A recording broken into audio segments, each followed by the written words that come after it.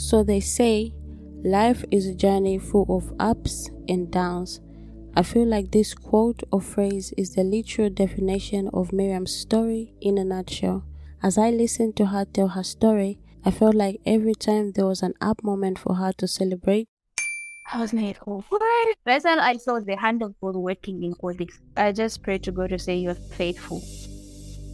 Before she could fully celebrate, there was a down moment waiting for her around the corner in form of a whole nother challenge for her to overcome. I actually called Madam Jira to say, okay, you know what? I have failed with this medical thing. If there's someone who's ready, just put them there. I was completely shattered. And I was like, this is the end. I'm not going to make it. What is up, guys? It's Linda here. Welcome to today's episode of the School Leavers Roadmap podcast, where we talk about all things navigating the real world after school, college, or university in a holistic way, be it in academics, careers, and beyond academics. Today's episode is under the academic segment of the podcast, and I am joined by no other than Mirriam Lusambo. By profession, she is a pharmacist, which is what she is going to talk about with us today in today's episode. She walks us through her life journey and her ambitions in high school. Cool. I actually collected about 2 awards as the best pupil in computer science. So I was very much sure that, okay, this is my thing. Applying for university. I had to be going to Ndola to process my passport alone. Just forget about your passport. You paid for ordinary 350, so you can't come here if it's express. I think I found myself in the mortuary. Interviews. So one thing I learned when doing interviews, up to now, something that I do to look confident. Even if I don't know the answer of what the interviewer is asking me, I show confidence and I look you straight into the eyes. Preparing to go to a whole nother country. You have to be in Russia before you are in Russia.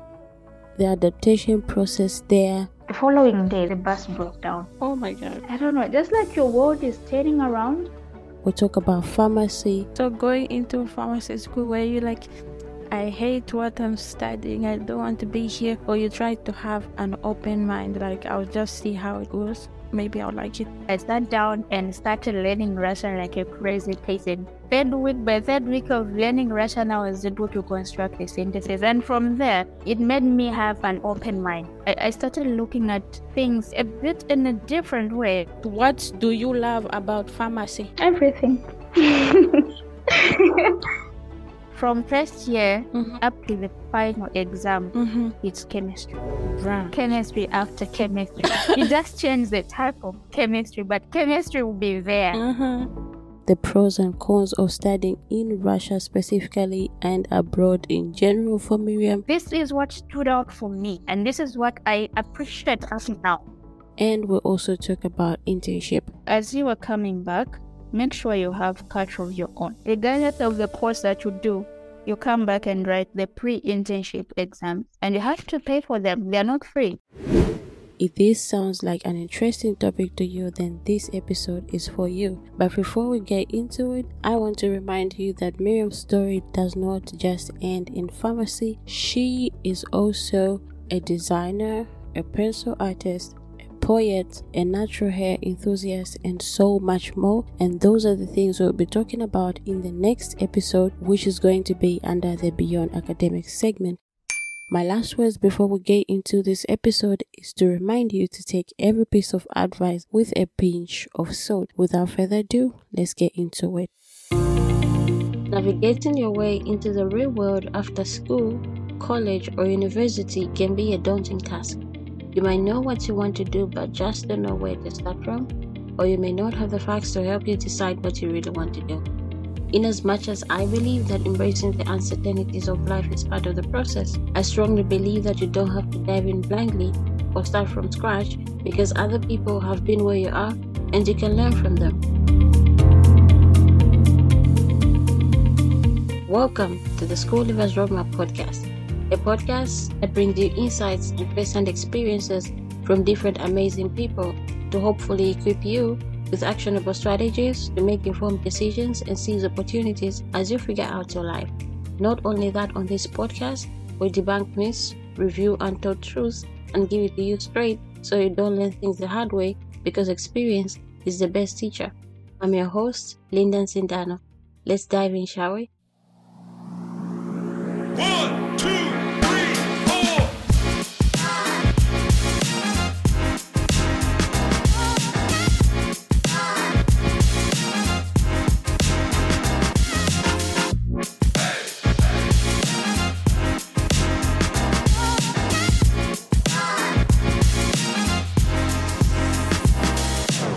Let's get started. So, Mirriam, thank you so much for coming. How are you doing?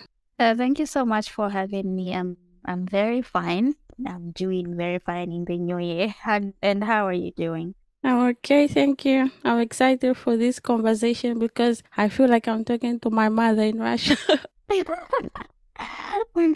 Hearing away from you. Yes, because like you are the first person who was showing me this is where you buy stuff. This is like you were talking me through the hair process, even though I decided to cut my hair, which is Unfortunately. a whole nother story. But yeah, like it was great having you in Starable. So for those people who might not know you, can you tell us who you are and what you're about? Okay, my name is Mirriam Lusambo Pandor. Okay. So now we have another name added to the already existing name.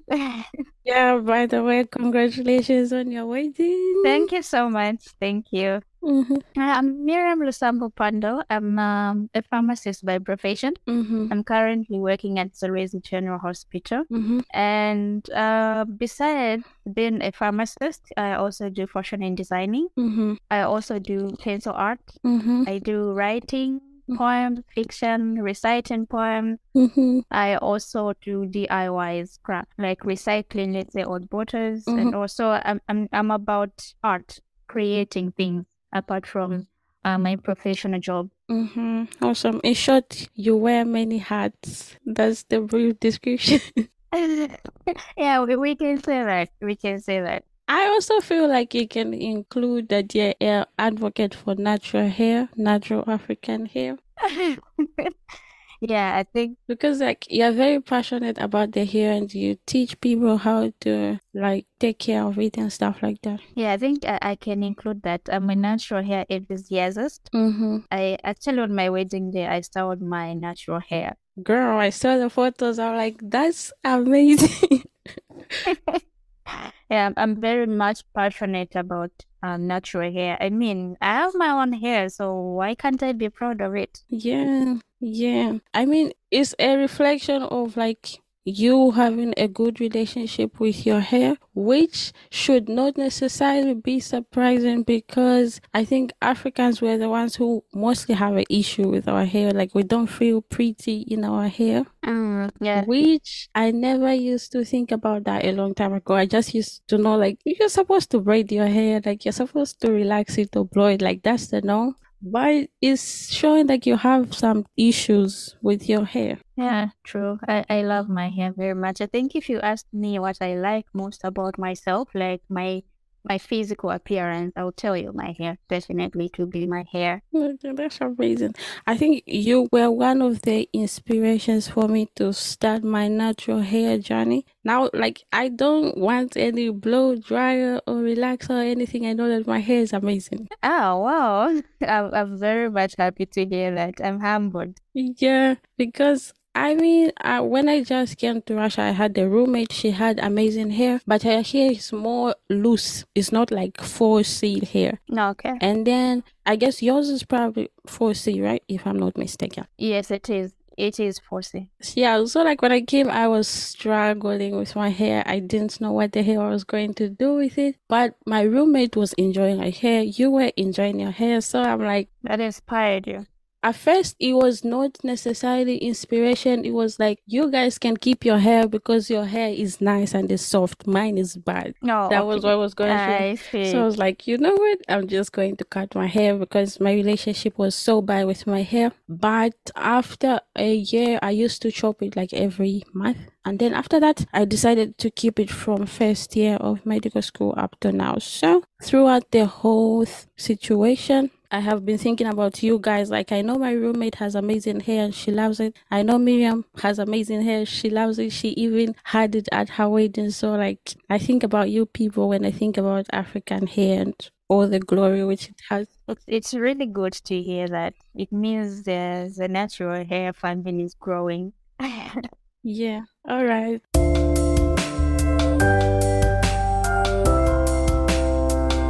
So let's get into the interview. We'll start with the academic segment. Why don't you take us back to the gap year when you left high school? What were your thoughts on what you were thinking to do after high school? Okay, so even before I completed the program, I wanted to do was software engineering, something to do with computers, Okay. because I was very good. Mm-hmm. School. I actually collected about 2 awards as the best pupil in computer science. Really? So that yes, but it's going somewhere. Mhm.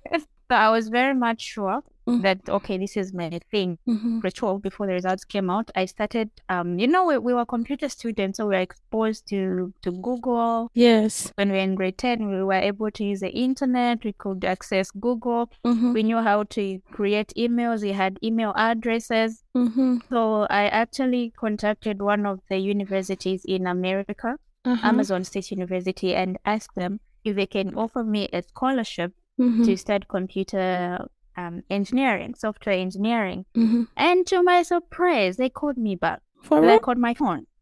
Wow. Yes, they called me back. "Oh, yes, we have a space."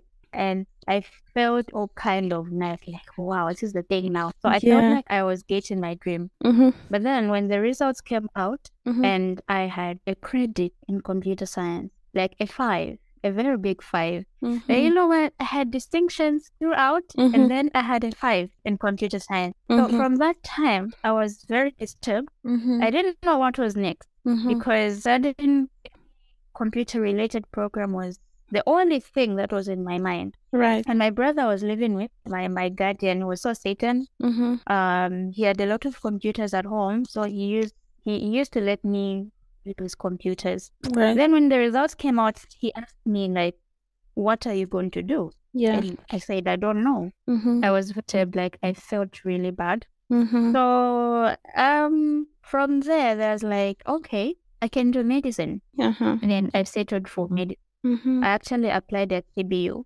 Okay. in School of Medicine and Surgery. I was even accepted, Okay. but I decided to go to Russia instead. Uh-huh. So when did the whole thing of going to Russia come in? Okay, the whole issue of coming to Russia, because I think now I can safely say I wanted to study abroad because when I was applying to the Amazon University, I knew that was abroad. Yeah. Yeah. So the Russian thing, studying in Russia wasn't really something that I had put on my mind for a long time. Mm-hmm. I think I just saw, because after school, my brother now allowed me to use Facebook. Mm-hmm. So I think I saw an advertisement to say Russian scholarships to be available in Daily Mail. Mm-hmm. In the Daily Mail. Yeah. Oh, yeah, I should think it was Daily Mail. That was 2014. Mm-hmm. Okay, 2014, yeah. So Okay. they said that the advertisement will be available as a Daily Mail newspaper so you can check the requirements. Mm-hmm. And we saved the date with my sister that I was living with. Mm-hmm. We bought the newspaper. We Mm-hmm. went through the requirements, and the only thing that I didn't have was a passport. Okay. I had everything, Mm-hmm. but the passport is what I didn't have. And from there, my brother gave me money to start processing the passport. It was quite a long process, Mm-hmm. but in the end, it's done. And then I also had a very close friend of mine, Mm-hmm. the one who was the chief bridesmaid on my wedding. Okay. We were together far back in 2009 in grade 8. Mm-hmm. So we actually agreed to say, okay, let's apply. Let's go for this scholarship and let's see how it goes. So that's how the Russian picture came about. Okay. Okay. Yeah. So, like, how did it take you long to adjust to the fact that now you were going to study medicine?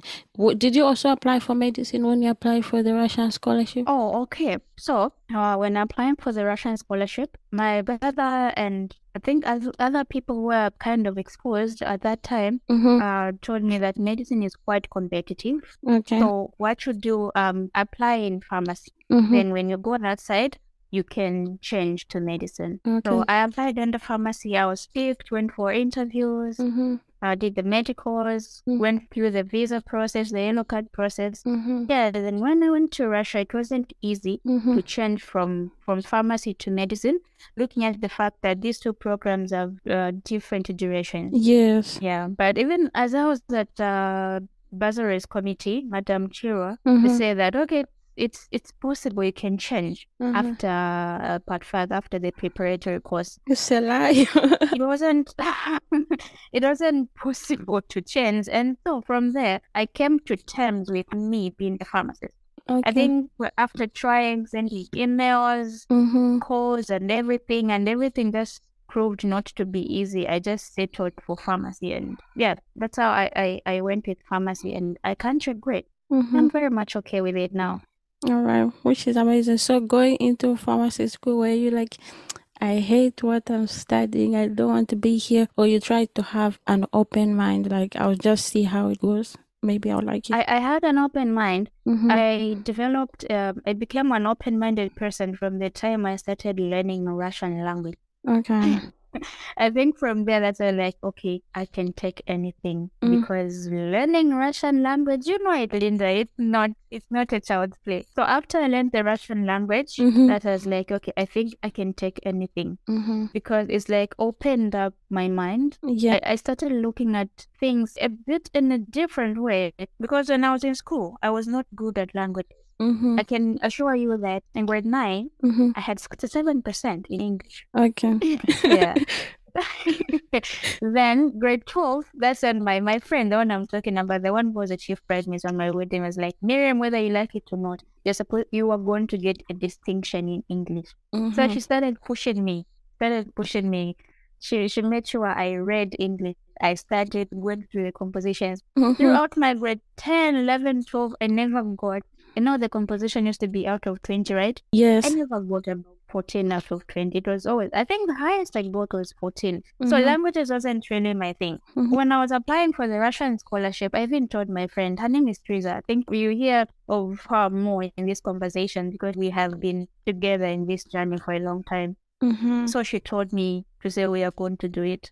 I wanted to withdraw to say I'm not good at English. Right. How am I going to learn Russian, a foreign language? How am I going to do that? When I got to Russia, I think I looked back where I was coming from because they told us to say, if you fail, they'll bring you back and you lose a scholarship. And you come back faster. Yes, and you come back faster than you went, faster than the visa processing. So I told myself to say, I looked at where I was coming from. When I was going, my father was sick, like really sick. He was in the hospital. They never told me. He passed away barely 3 weeks, barely a month. Oh, so sorry about after that. we went to Russia.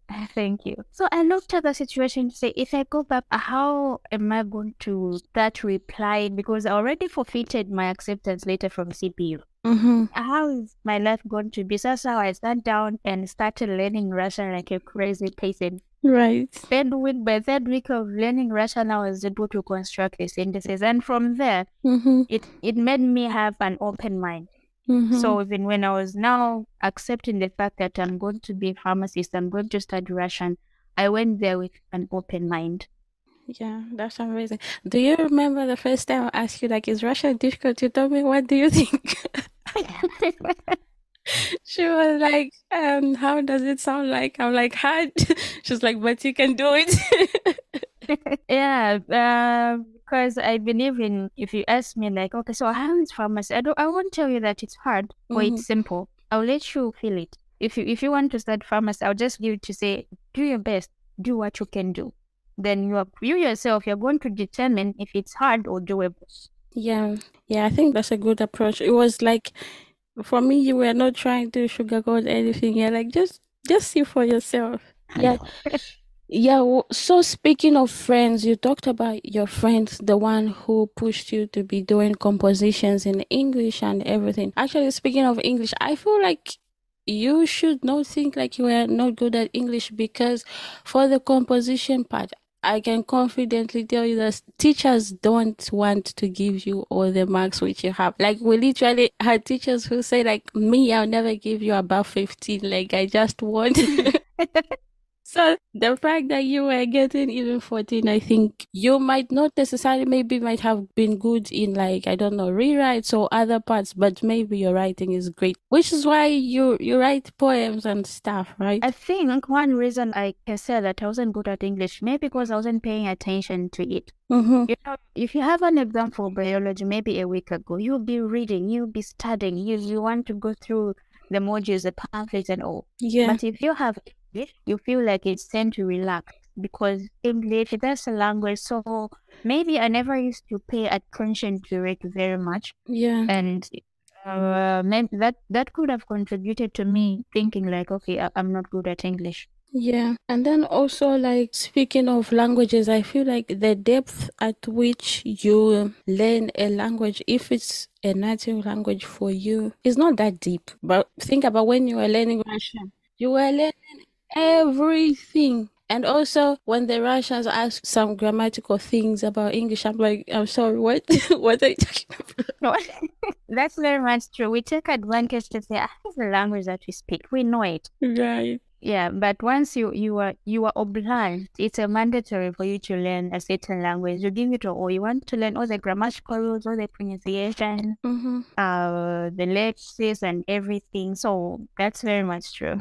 Yeah. Yeah. So I also wanted to talk about your friendship. How did you guys like develop your friendship to the point where you guys were even pushing each other, like, study, like you can do this and stuff like that? Because for some people, we unfortunately don't have friends like that to be able to push us when it's hard. Okay, so I knew Teresa from grade 8 Mm-hmm. at St. Mary's Secondary School, Okay. and we were together in the same class. Mm-hmm. So it was I can quite remember how our friendship started.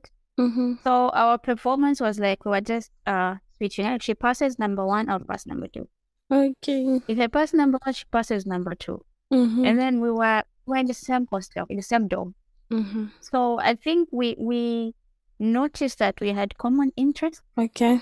She was a reserved person, I was. Mm-hmm. We both liked reading, studying. So I think that attracted us, and we became very close. Then we also went to DK together. Okay. We were, at some point, we lived in the same room at Mm-hmm. David Paula. Yeah, so our friendship cemented from St. Mary's Mm-hmm. as we were grade 8. I think we just noticed each other to say we had something in common. Mm-hmm. Then we clicked, and from there we were encouraging each other. We used to study together. Yeah, Mm-hmm. imagine as far back as grade 8. Right. I think if you have a test, we were those kinds of girls who would want to break a night. I don't know if you used to call it in your school. Mm-hmm. Like wherever you study from night up to when the sun is rising. Mm-hmm. And so we used to read together. Mm-hmm. So we reached a point where you want to only see something good happen to your friend. Right. Are you still friends now? She was the chief bridesmaid on my wedding. Oh, bruh, that's awesome. And she did a very good job. Mm-hmm. She's working from Kawe at Kawe General Hospital. Uh-huh. But she actually didn't have 3 days to come, Uh-huh. but she managed to come the day before the wedding.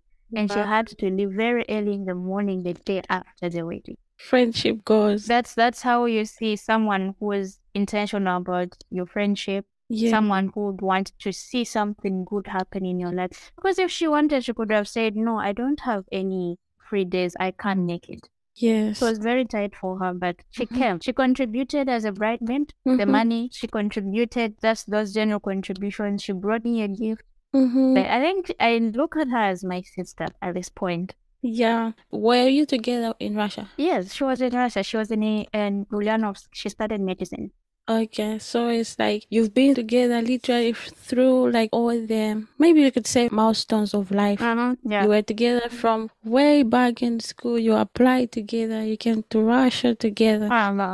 You went back, and then now weddings and everything. Yeah. That was nice. It has been a great friendship. You know, we have reached a point where I call her mom my mom. Mm-hmm. Like she's just like a sister to me now. Oh, that's amazing. I love it. So you mentioned that when you were applying for the scholarship, you did not have the passport, right? And then you managed to get it. Did you have any challenges when applying, or did you make any mistake which you wouldn't like others to make? Definitely the challenges were there. I had a lot of challenges. You know, I'm small. I'm literally small. Yeah. And imagine how small I was when I just completed school. Yes. So I used to go in these offices alone because my brother was busy with work. My sister was also busy with school. We were living in Kitwe by then. Okay. I had to be going to Ndola to process my passport alone. Brown. Yeah, so that alone was a challenge for me. Mm-hmm. Then, you know, when you don't know someone, you don't know anyone, I needed to get an express. Mm-hmm. But then I paid for the ordinary. Mm-hmm. Actually, yeah, I remember very well. I didn't apply with a passport. I just applied with a receipt. You know, I don't know if now they do accept advisory committee to apply with a receipt to say, okay, you have applied for a passport, you have not yet out. So I used that receipt. The one that the deposit slip for the passport is the one that I used to apply just to show evidence that I don't have a passport for now, but I have applied for it. So I used that because my passport took long to come out. Yeah. I went there, you know, when you go there, they tell you, just forget about your passport. You paid for ordinary 350, so you can't come here if it's express. Yeah. I go back. Then when doing medicals, I also had a challenge with medicals. I went to UTH. I actually almost got lost in UTH. I think I found myself in the mortuary, the one that's down. Girl. Because I was lost. Because I was lost in UTH. And you know, I was very small. You look at me and you even feel pity for me. Right. I actually called Madam Jira to say, okay, you know what? I have failed with this medical thing. If there's someone who's ready, just put them there. That's what I did. Wow. Then she said, just go ahead. You still have some more days. Because I was thinking, actually, you know what? This just brought me those bad times that I had. Actually, I took my medical results a day after the deadline. Because I just couldn't get everything done together at once. Yeah.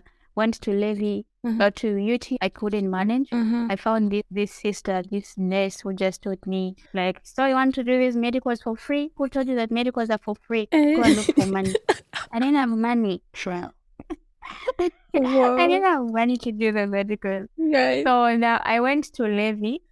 I know what this interview is going to be long because bring it on. I need to talk about everything that I went through for me to get the visa and everything, the yellow card, and now finally getting the ticket for me to go to Russia. Yeah, I wanted to hear. So as I was going to Levy, someone said, you have to go to Levy. They do medicals there at maybe just 100 kwacha. Wow. Not that at UTS like 20 or so. So I went with 100 kwacha. I was on the way to Levy Manawas, and I was coming from Makeni where my sister was living. So in the road, on the bus. I don't know. I think I was on a call. I was explaining to someone, I want to do medicals from Levy University, the university hospital. By then it was only Levy Hospital, not teaching. So someone on the bus like, you're going to do medicals at Levy? I was like, yes. I know someone who works from lab. Maybe he can. This person, I don't even know him. We were just meeting on the bus for the first time. He even gave me the number to call. I remember that guy. I wish I could meet him now. His name was Emmanuel. Okay. So he gave me the number to say, Emmanuel. He works from lab. He's the lab technician. Just call him when you. Yeah. So when I reached the hospital, I called him and he came out. I told him, I explained to him. Now someone on the bus gave me the number, and then he was like, this test was supposed to do them on an empty stomach, and I explained to him to say today is the last day. I need to submit his results. It is already around 10. He told me you have to do most of these lab tests on an empty stomach, and had already eaten. Yes. So he said, come back tomorrow. What? I was like, what? I can't come How back. am I going to come back tomorrow? Today is the last day. That's like, even if we do this test, you won't have the results today. Yeah. But if you come tomorrow morning, I can help so that the results are done quickly. I was like, good. I was completely shattered. I think that's when I called the secretary at BC to say, I think I've failed to do these medical things.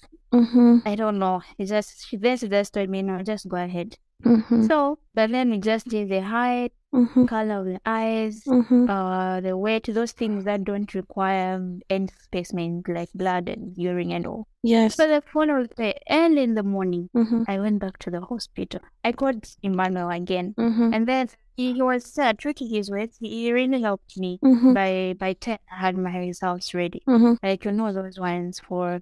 And also I met a doctor who was asking me about if I'm asthmatic, if I have any health complications that don't need me to go into the court, allergies and everything. Mm-hmm. Everything was done, and when you just stamped it, my heart was like, I had to take a deep breath, and I knew now that, okay, now I'm done with this part. Yeah. And now, Lenny is in along Great East Road, Mm-hmm. and now I had to go to the bursaries committee when they were in lawmakers that side. Bruh. Now I had to start asking how I was going to move. As small as I was, Right. I had to run around now, going back to bursaries committee in lawmakers. I can't even remember how I moved. All I remember is that I found myself at the bursaries committee's house. Mm-hmm. And the man I was like, even funny, what you do? Mm-hmm.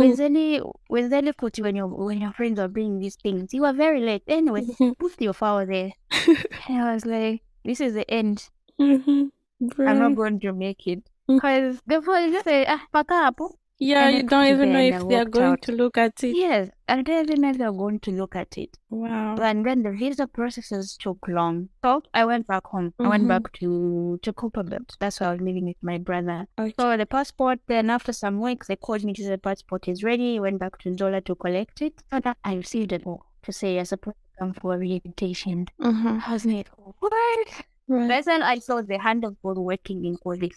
Yes. Yeah, and I just prayed to God to say you're faithful. Mm-hmm. Went for orientation, and then they told us to say you were supposed to get the yellow cards. I don't know if you guys were asked to get the yellow cards when you were going. No, we were not. It said it's for what again? When passing through South Africa, we Uh-huh. were supposed to get this yellow card. Wait, Not yellow card. yellow card, I think, is for yellow fever, I think. I mean, I It don't... should be for yellow fever, yes. Yeah. Yeah, but it was serious by then. I like, minus this card, Mm-hmm. you can't pass through South Africa. Mm-hmm. How much does it cost? 300. Bruh. And by then, I think my siblings, like my brother who was sponsoring me, was spending most of his money on my father's treatment. Mm-hmm. Because he was, when I was doing all this, he was. Mm-hmm. So after that, Mm-hmm. I was shattered, Linda. I'm telling you, I was like, okay, now I've gotten my visa, I've gotten my passport, I've done all this, and now just this. Mm-hmm. So I was leaving Yeah. the bursaries committee offices, very shattered. Yeah. So there was traffic. And then this man, he was working with my brother, my Mhm. late brother, at Mhm. Central State's office in Mans. Mm-hmm. He saw me, he was like, you come a girl, you are here, what are you doing here? Right. And I explained to him, that is what is happening. Mm-hmm. He handed me a 300 patches, like, your brother was a good colleague of mine. Mm-hmm. Get this money, go and get your yellow card. Huh? Well, Wow. God was just like, Miriam is going to Russia. exactly, just like, she just has to go. You just have to go no matter what. That's all the following day, I got my yellow card. And that's me what is South Africa. They never even asked for it. Bruh. Those were the challenges that I had. I almost gave up Mm-hmm. to say, okay, this thing isn't working. Just too many requirements, and financially, my sponsor was not in the right place Right. financially. So I was very much discouraged, but God came through and He made everything possible. Yeah. Yeah, and here we are. Yeah, I can relate to what you're saying. Your story is similar to mine, but it's also different. Like the medical thing also, I did not know that we were supposed to pay those amounts of money. Sure. So like I was just being shocked. I'm like, wait, how much? How much again? But I was lucky that I lived in Lusaka. So though I did not necessarily have the transport money to be moving from one place to the other, so I was just like walking to all these places. So it's by the time I'm going home, I'll be tired. Like, and for the passport, I paid express, but they gave it late to me. They gave me as if I got the ordinary passport.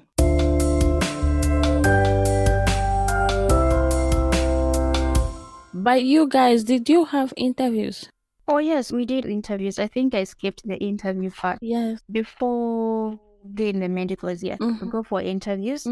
Just after the application, the next step is interviews. Right. Well, I went for interviews. It was hard for me when they asked me, why do you want to study pharmacy? Because It's not what you wanted. pharmacy wasn't my first choice. Yes. Right. What I wanted was medicine, but I was just trying to hide into the pharmacy thing so that I could be picked. So, but anyway, came up with an answer. So one thing I learned when doing interviews, up to now, something that I do to look confident. Yeah. Even if I don't know the answer of what the interviewer is asking me, I show confidence and I look you straight into the eyes. You know, when you're having that strong eye contact, Yeah. it boosts your confidence. Yeah. The person you are talking to sees that, okay, this person is courageous and they have confidence in what they are saying. Yes. Yeah, so I came up with an answer to why I wanted to study pharmacy, which it wasn't.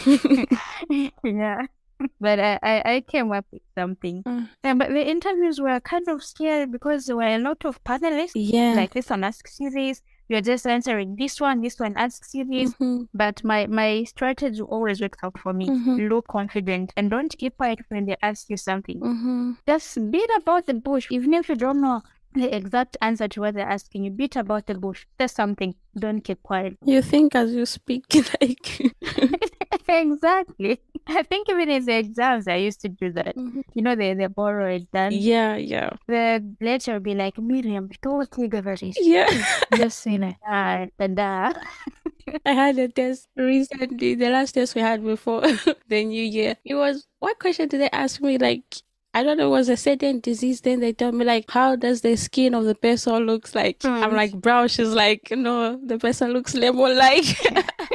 Yeah, so just don't keep quiet. Whether you don't know the answer, just say something close to what they're asking you. Yeah. I also was listening to a podcast. I forgot the name, but they also talk about interviews and jobs and stuff. They say sometimes you might be going to jobs as your plan B, like a job interview. Yes.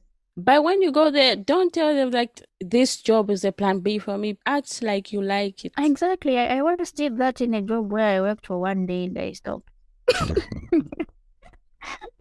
And in the interview, I was very much confident. I showed confidence. I was like, yeah, I really need this job. Yeah. But it's not always that you need to accept everything that comes your way. If something doesn't seem to be working out for you, it's better you let it go. Yeah. Yeah. Okay, so how about when it was time for you to apply for universities in Russia? How was the process for you by that time? Okay, so by then, it wasn't up to the students to pick the universities. Okay. They were picking for us. Oh. So as you are getting your flight ticket, we indicate the city that you are going to. Actually, in the agreement, even before the certificates, we're given agreements to say, okay, so Mirriam, for your language, you are going to Adigea State University in Mako. Then later on, by this date, you're supposed to go to Stavropol. So it wasn't up to us to choose the university. They did everything for us at the bursaries committee. They just tell you, okay, you're going there and you have no option but to go. Because, I mean, you're on a scholarship. It's like you have little or no decisions to make on your own when it comes to picking the universities. Yes. Yes. Yeah.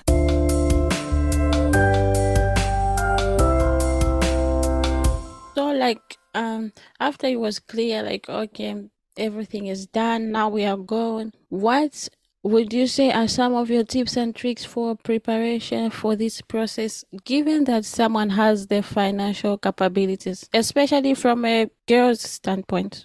Like, we come here and then things are different. You can't read the products and stuff like that.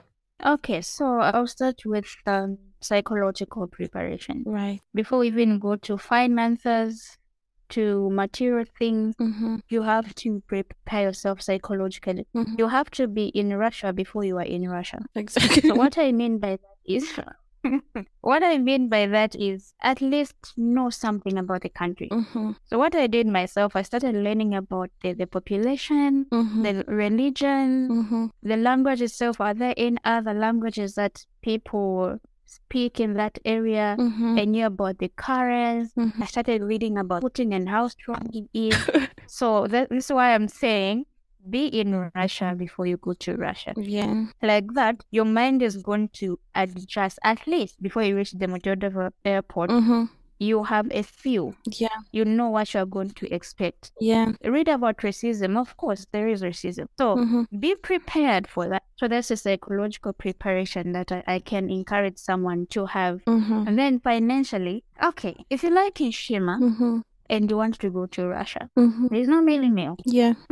So unless you get 2.5 kg or maybe 5 kg, if you really like fish, get some fish. It's not a crime to go with fish at the airport. Someone asked me, "Are you sure? So you passed with fish at the airport?" It's okay to go with fish. You can get some dry veggies, something that you think you can just abruptly stop eating. You know, if you're used to eating Shima every day and then you just cut off, you stop eating Shima, you won't feel good. Yeah. So get some mealy meal, get some fish, get some dry veggies. If it's okra, dry okra, get it so that when you go there, maybe you eat Shima after 2 days or so, gradually you are stopping. Even in medicine, there's some drugs that you are not allowed to just abruptly stop. You have to gradually stop taking it. Yeah, so on the food part, I would advise someone to do that. But if you don't mind to completely stop eating shima, fish, and our spices, if you are ready to go and just start with the spices that are that side, they'll learn good. You can go just like that. Okay. Also, the clothes. Yeah. So if someone wants, they can buy some winter shoes and jackets from here.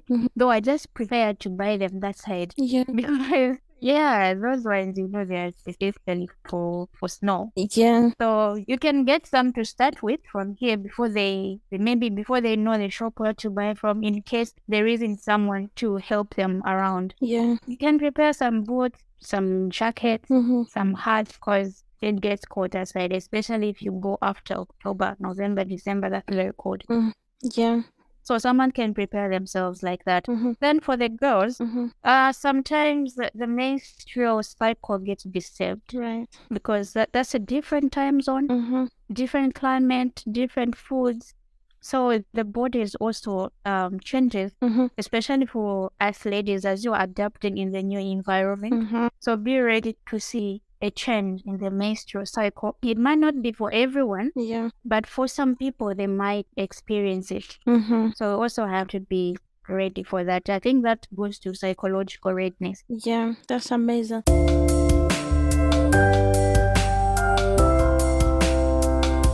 Now let's talk about when you guys came. How was the experience for you? How was the adaptation process for you guys? That question takes me back to Ebola. Right. You guys told me about this. Weird. So when we went, that was in October 2014. So when we arrived in the city, I won't talk about the from Moscow to Makeup trip because it was another hell of a journey. Okay. Let me start from Makeup. Okay. So anyway, let me start from Moscow. So when I arrived in Moscow, it's like the singers who were assigned to pick us up didn't come. So we were on our own to find our way to the station, which we didn't know. Yeah. To ask where the station is, we didn't know. Yeah. So we were the four of us who are going to my town. You know, you start scattering now. Yeah. From Moscow, those are going to St. Petersburg, those are going to Rostov. Luckily for our friends who were going to St. Petersburg, Rostov, their flight tickets were reaching them there, so they reached there by plane. Okay. But then there were us who are going to outskirts of Russia. Makeup, I don't know if you've heard of this town, Makeup. Yes, I have. The original pronunciation, the Russian is Makeup. Yeah. Makeup is just English there. Makeup. Right. So that one, there was no flight ticket. And we weren't given money for the bus whatsoever. We had to use our money. They didn't buy for you like a train ticket or something? No. Whoa. We had to figure it out ourselves. This is why I was telling you that is another hell of a journey for us. Yes. We were the four of us. 3 guys and myself. 1 lady. So we got out of the airport. Now we went to the taxis. You know, those taxis that are outside the Modelo airport. Yes. This guy came to us. Wait, stop. Don't wait at it. You Just don't looking at us understand. like, what do I say? Yeah. So when I was home, I was using Google and a bit of YouTube. I was trying to translate these general words that you just need to know in a foreign language. Yes. So I learned about station, about like bus station. So I told this guy to say, what's a bus station again? It's Astanovka. yes. You started forgetting. Started forgetting. Mhm. So I said, we just said to it, Astanovka Michael. Mhm. So this guy understood Mhm. that we needed to go to the bus station. We need to go to Michael. Right. He got to the taxi, a very old taxi. Mhm. And then asked me how much he charged us. Mhm. $100 each. What? That's crazy. Because he knew that, okay, we didn't know anything. And maybe he Wow. looked at us as like, $2. What? How did he even know that you guys have dollars? Then those guys are clever. Bruh. They're very clever. I think they've worked in the airport for a long time and they know that, okay, some people don't really come through. So he had like $400, $400. which yes. is like By then it was 30 rubles, 100 kwacha was the range of 80. Yeah, so he went away with 12,000 rubles. that's ridiculous. So we go to the station. Uh-huh. So from there, I think there was somewhere we could change. Mhm. We wanted to pay with dollars at the station, bus station. Mhm. So this lady was like, $1 yet? Mhm. So like, Mhm. then she gave us a gesture to say, no, they don't accept dollars. So we went to look for a bureau de change place to go and change. Mhm. We found one weekend. Now we had rubles. Mhm. We paid. They're asking us, where are we going? You know, that thing whereby you just now start using instinct. Huh? Yeah. Like, okay, I'm sure she's give me where I'm going. Yes. And just say, my, Mhm. I didn't have a phone. Mhm. We all didn't have phones. Okay. We had left our phones. Mhm. Even if we didn't have Russian SIM cards. Yeah. So we bought the tickets. We were there, it should be by 16, Mhm. and the bus was starting off around 19. So, and it was cold. Mhm. It was cold already in October. It was actually drizzling. Mhm. It was really cold. Mhm. And lucky enough, I carried something in my hand luggage. Mhm. So we started waiting now imagine from 16, you're waiting up to 19. You don't know what people are saying. It's hard to buy food, no phone, at least I can translate. Wow. We were just like, we're feeling devastated. Mhm. Like, started asking myself, like, am I going to survive in this place? I wanted to cry. So we stayed there. We stayed. That's when Mhm. we saw the bus. Like I told you when I was home, Mhm. I was learning some words like how to write. Okay, so makeup in English is like this. In Russian, now it's going to appear. I had a picture Okay. because I was translating some of them. Mhm. So I saw a bus written makeup. Mhm. I was like, okay, that's our bus. And for real, we handed them our tickets. Say, okay, makeup, we got in. Well, you were going about it smart, although you were probably like the small one amongst everyone.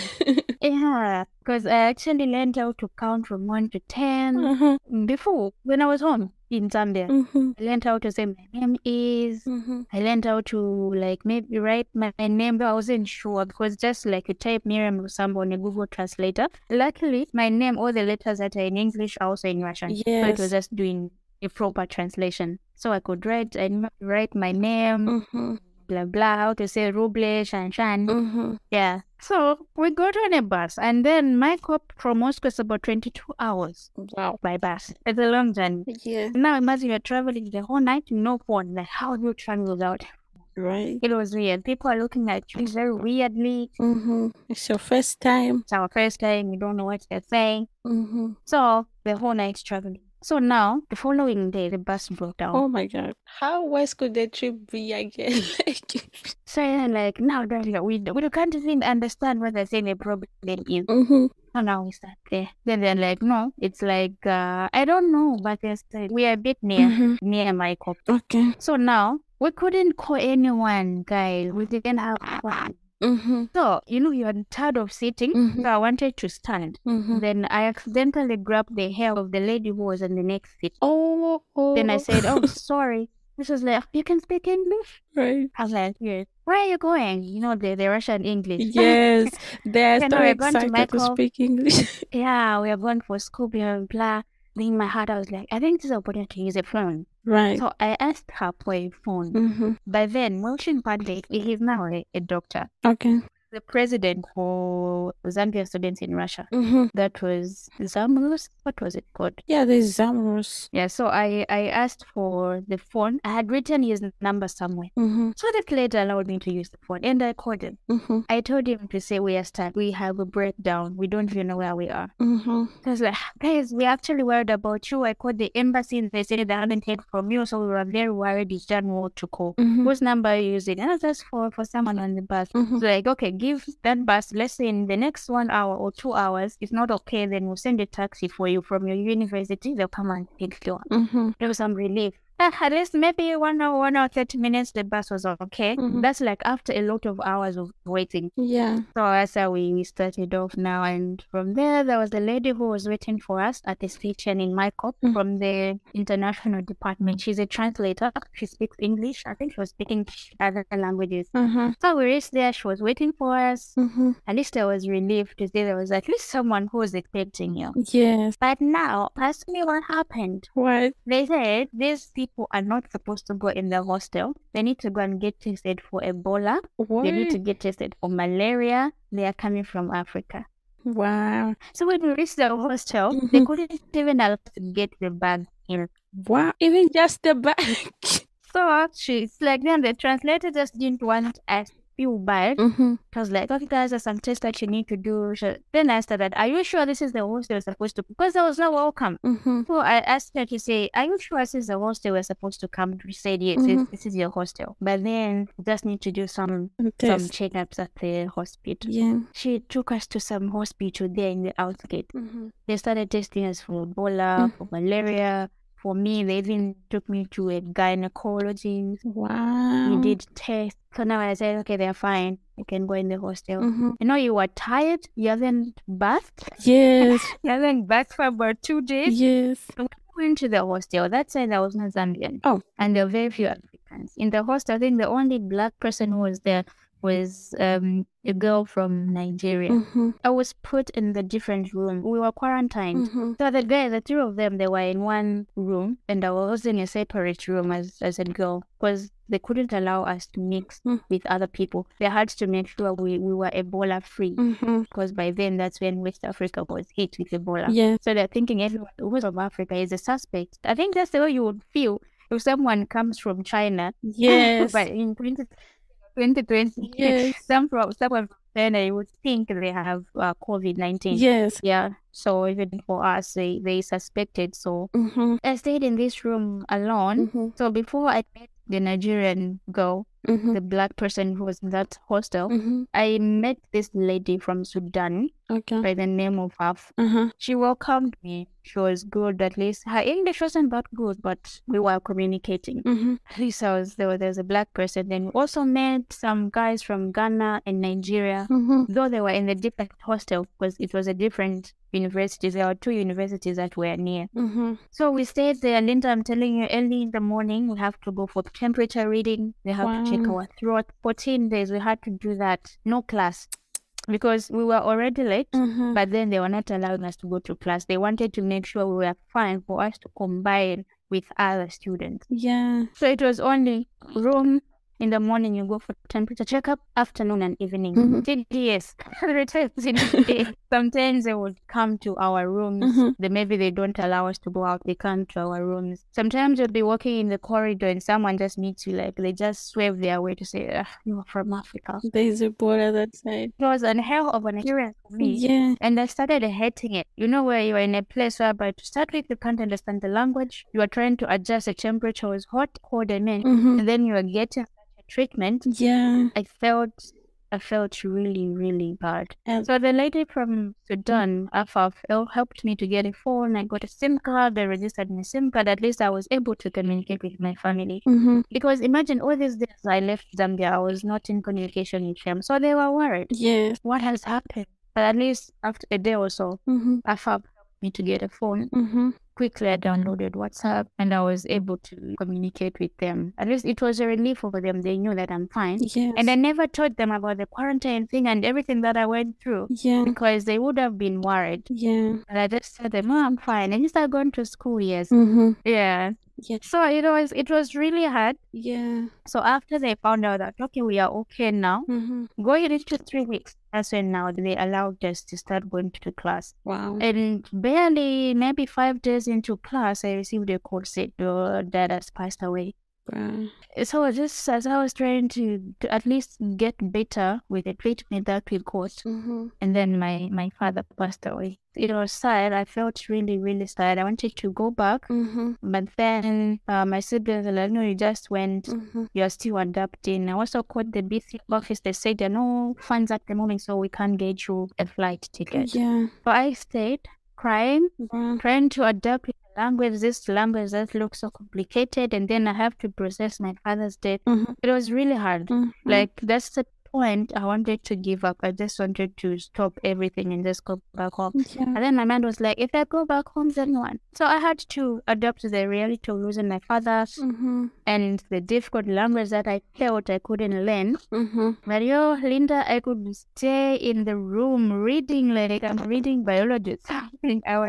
Right. I subscribed to different YouTube channels where they teach Russian. We know those people speak English and they teach Russian. Yes. I was learning day in, day out. I was learning, and our lecturer was really good. Mm-hmm. That woman, up to now, I appreciate her. This love of her, she was good. Mm-hmm. She really knows how to handle foreign students. Mm-hmm. Second week, third week, I picked up. Mm-hmm. At least I could construct a sentence. No, yaji vu from shijeti minyazavod. So no, you could say those basic phrases. Yes. I was reading. I used to read like a mad person, Yeah. and it got better. Mm-hmm. I was able to read. I started doing well. Mm-hmm. And that really gave me motivation to say, okay, so I can do this. I can actually speak a foreign language. I can write. I could communicate. Yes. It started getting better. Yeah. When we wrote the exam, I got the best results that I could. How was that feeling for you? It was a relief. Mm-hmm. And I was like, okay, so I'm learning this is Mm-hmm. now I have to face another demon now, the pharmacy demon now. Wow. No, it's really hard to, you're going in a place Mm-hmm. wherever you don't even know what the writing when you go to the magazine. Mm-hmm. Now you are activating my Russian thing. When you go to the store, My magazine. People will think it's a magazine. I know, right? When you go to the store, you don't know what to expect, but maybe at least when you have a phone, you depend on Google Translate to say how is salt written. Okay, salt, sahar, malako, what. Yes. Hard, but then it becomes funny after that phase because you start remembering Yes. that. Oh, so I used to go to the magazine with a phone Mhm. for me to translate how water is written Right. in Russian, Huh. and so it's quite challenging. Mhm. The culture changes. They tell you no, you don't refuse. When they give you chai in the Russian home, Mm. you need to eat bread and almost all the meals that you are Right. eating. The brain.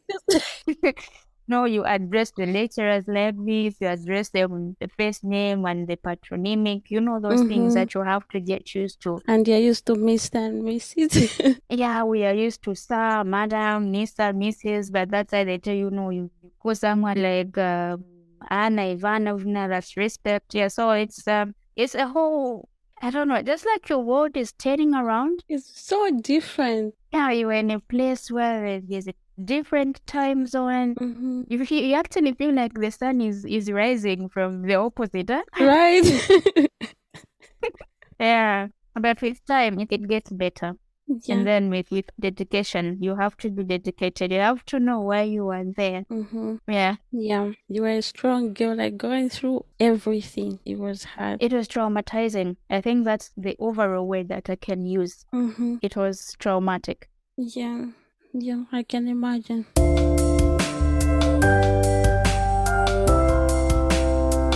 Yeah, so now let's talk about after you finish your preparatory course. How was the process of you moving from makeup going to Stavropol and your experience studying pharmacy? Okay, so our moving from Mycop to Stavropol was easier because now we could speak the language. We could take ourselves to the vokzal. Yes. Yeah, I remember the word. We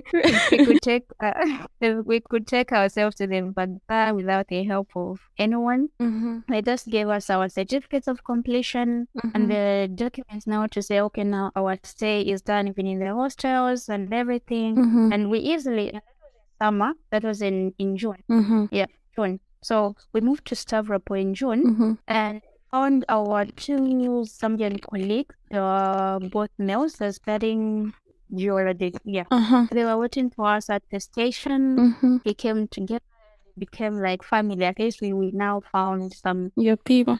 brothers, yeah. Yeah. So they were also staying in the same hostel. Mm-hmm. And then Stavropol were taken in an excellent hostel. You saw it. Yes. Did you have a chance to go inside there? No, unfortunately, I used to stand outside. That hostel was perfect. It was really nice. Right. Where I was, Mhm. the section I was, there's 2 people in the room. Mm-hmm. And another room were 4 guys. Mhm. So it's like one section you have the kitchen, Mhm. toilet, and bathroom. You don't have to like the whole floor. You're using one toilet. Yeah. Yeah. So it was really nice. There was privacy, it was clean, it was modern, Mhm. it was nice. I think that's when I felt like, okay, I think now I'm in Europe. Yes, it's giving. Yeah, it was giving. It was on the expensive side, but it was worth it. Yeah. Mm-hmm. It was really comfortable. Mm-hmm. So when we got to Stavropol, Mm-hmm. that was now in 2015. Mm-hmm. Yeah, I think this is now, maybe I'll answer the next question. That's when I started drawing. Yeah, that's when I discovered one talent. But anyway, I'll leave that for the question 12. Okay, we'll get into it. Yeah, so when we got there, it was summer holidays. Mm-hmm. There wasn't much to do. Mm-hmm. It was just moving around, we just wearing Stavropol. Mm-hmm. And I think somewhere in July or August, could be August, Mm-hmm. the end of July, Mm-hmm. that Sudanese lady I told you about, my friend said, oh, let's Yes. go to the sea, Uh-huh. the Red Sea. Uh-huh. Yeah, and I went there. We had some meeting there. I think our budget was lower Mm-hmm. than what we found there, so we didn't stay for long. Mm-hmm. I think we only stayed there for about 45 days. And we came back to the hostel again. It was still summer holidays. There was nothing to do. And So I summer, just if never you don't stayed. have something to do, is long. Yes, it looks long. And again, I was getting to my new roommate from Angola. Mm-hmm. Yeah, so it's like we are starting again another readaptation process. Yes. I don't know the way Russia is. Every region has a way of how they speak Russian. Yes. Some regions they speak faster. Mm-hmm. They have different slangs. So again, you have to Learn that. learn the Caucasian, because now we moved from Adige, Michael, Uh-huh. to Kafkaz, Caucasian. Yes. The Caucasus Mountains, something like that. Yes, yes. Mm-hmm. So now we have to get used to how the Caucasian. Yeah. Kafkas is the Russian one. Well, now we had to get used to how the Caucasians speak, their slang and their speed. So it's like we are entering in another adaptation process. But this is not something completely new. Mhm. It's not as difficult as it was in Michael. Yeah. Yeah. So September schools opened. Now we went to pharmacy. Mm-hmm. We had courses. We had a lot of courses in first year, first semester. A lot of them. Mm-hmm. Then we were about 10. Wow. And we were still learning the Russian language as a foreign language. Uh-huh. Then there was another type of Russian language whereby even Russian themselves should be communication skills. I think if I can translate it in English. Mhm. So I think we have about 3 different types of Russian. Yes. 2 types was for both even Russian students, and then another type of Russian was for foreign students. Mm-hmm. So now it got really hard because the Russian that you learn at preparatory course Mm-hmm. is just these general things, Yes. just to get you to the foreign country. Mm-hmm. Then you get to the scientific terms now. It's a whole new world. You get to, yes, it becomes now, I think it becomes more complicated. Yeah. Because you have to know, you're talking of hydrolysis in English. Mhm. You have to know what hydrolysis is in Russian. Mhm. And you have to be able to define what hydrolysis is Mhm. in Russian. Mhm. So it became more complicated because, man, you know how science is already complicated in Yes. English. And now you have the job of trying to understand what the language is saying and now understand the scientific concept behind that. Yeah. It was hard. First year was hard. Yeah. But you have to do what you have to do if you know what you want. Yeah. We went through it. It was, I can't lie on this one, I can't sugarcoat anything. It was hard to adapt in first year. Yeah. You know, you were in the lecture room, you Mhm. see, Russians are, they're rigid. You look at your book. You don't know what to write. And some lecturers will just tell you, oh, that's not my problem. I'm not the one who told you to come to a foreign country. Right. Some are just like bland. Yeah. But then someone will give you the notes on Mhm. the flash. Yeah. Say, okay, you can go and read it. Mhm. Yeah, so it was, I can say it was survival of the fittest, that one. Yeah. Because you can easily give up. It's hard. You have a reason for it's like it's understandable. at that point. It is understandable, but not acceptable. Nice. I love that. I think the thing which sucks about this whole process is that for me personally, I felt like you need to throw away all the knowledge which you had in school temporarily. Because it's like in school, carbon dioxide plus water is equal to, I don't know, sunlight over chlorophyll, oxygen plus that. Like, all these things. But now, they might even ask you something which you knew in school. Like, I don't think you necessarily throw away the science you learn in school. Everything is connected. Even now, like, we learned anatomy, for example, in first year. In second year, we have topographic anatomy. If you don't know the first anatomy, you don't know the second one. Yeah, so even like what we learn in school, in the beginning, we use it in university. But for us, foreigners learning in foreign languages, we cannot because we don't have the vocabulary to explain that yet. Exactly. You need to build the vocabulary first, the scientific vocabulary, for you to explain the concept that you want to explain. Sometimes I even ask a question, that I know the answer when you start understanding, because I feel like for most people, the understanding and writing comes in first before you can start to speak for yourself. So it's like, I know the answer, but how do you say it in Russian? And some teachers won't allow you to be having like a phone to translate. It's like no phones whatsoever. It's hard. I think at that point, that's when someone will just feel like, okay, I think I just can't do this. But something needs to be done. You need to learn. Yeah. Also, having like less options. A lot of people have talked about this on the podcast. It's like, it's hard, yes, at the moment, but you always look back. It's like the way we have it in Zambia. When you come to Russia, for the most part, you can't go back to CBU or UNZA on bursary. Yes. Because that has already passed. Plus, you look at all the hardships which you went through to apply for this. So it's like you need to make it worth something. I guess you need the hardship to mean something. Exactly. You would look at where you're coming from.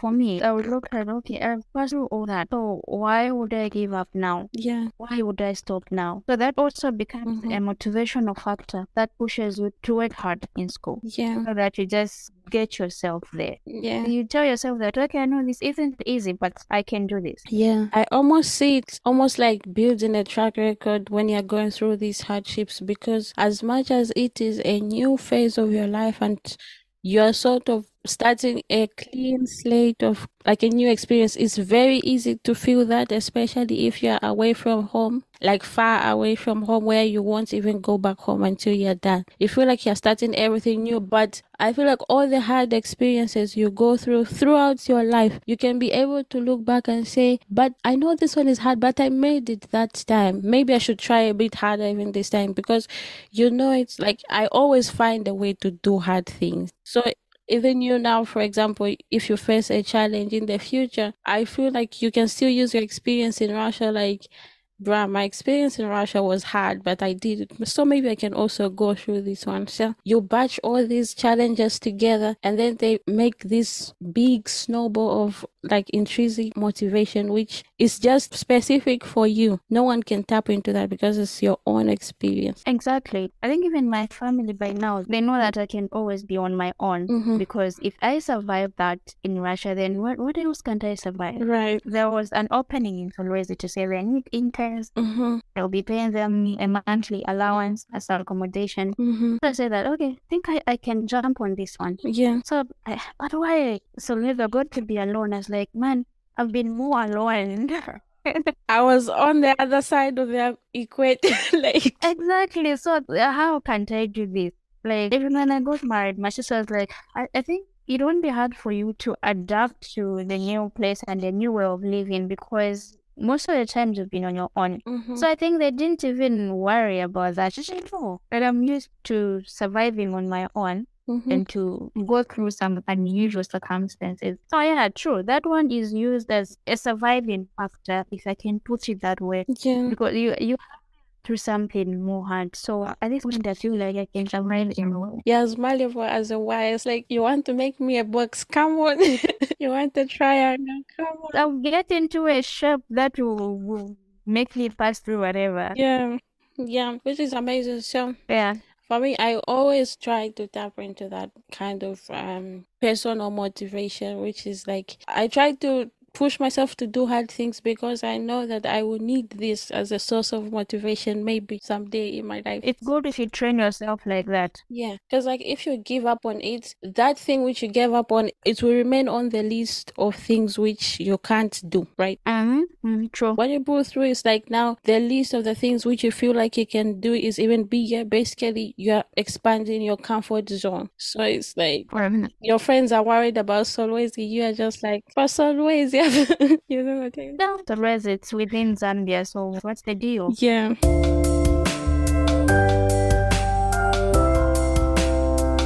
So now tell us about studying pharmacy itself in general. Like you have to explain like you're explaining to a grade 5 so that if someone has an aspiration to study pharmacy, they should try to understand what it's about before even going into pharmacy. Okay, so studying pharmacy, what someone should know before they go into pharmacy is that they'll always be talking about medicine, drugs, and chemistry and never end.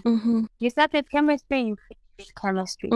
But you just check the types of chemistry that you talk about. You talk about organic chemistry, there's analytical chemistry, there's pharmaceutical chemistry. Now, pharmaceutical chemistry is like the backbone. It's like the backbone of pharmacy is pharmacology. So when you say pharmacy, to everyone, the first thing that comes to mind is drugs. Yes.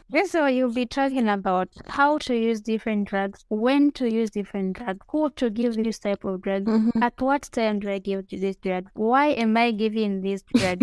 So it's just a why, what, to whom, with what am I giving this drug?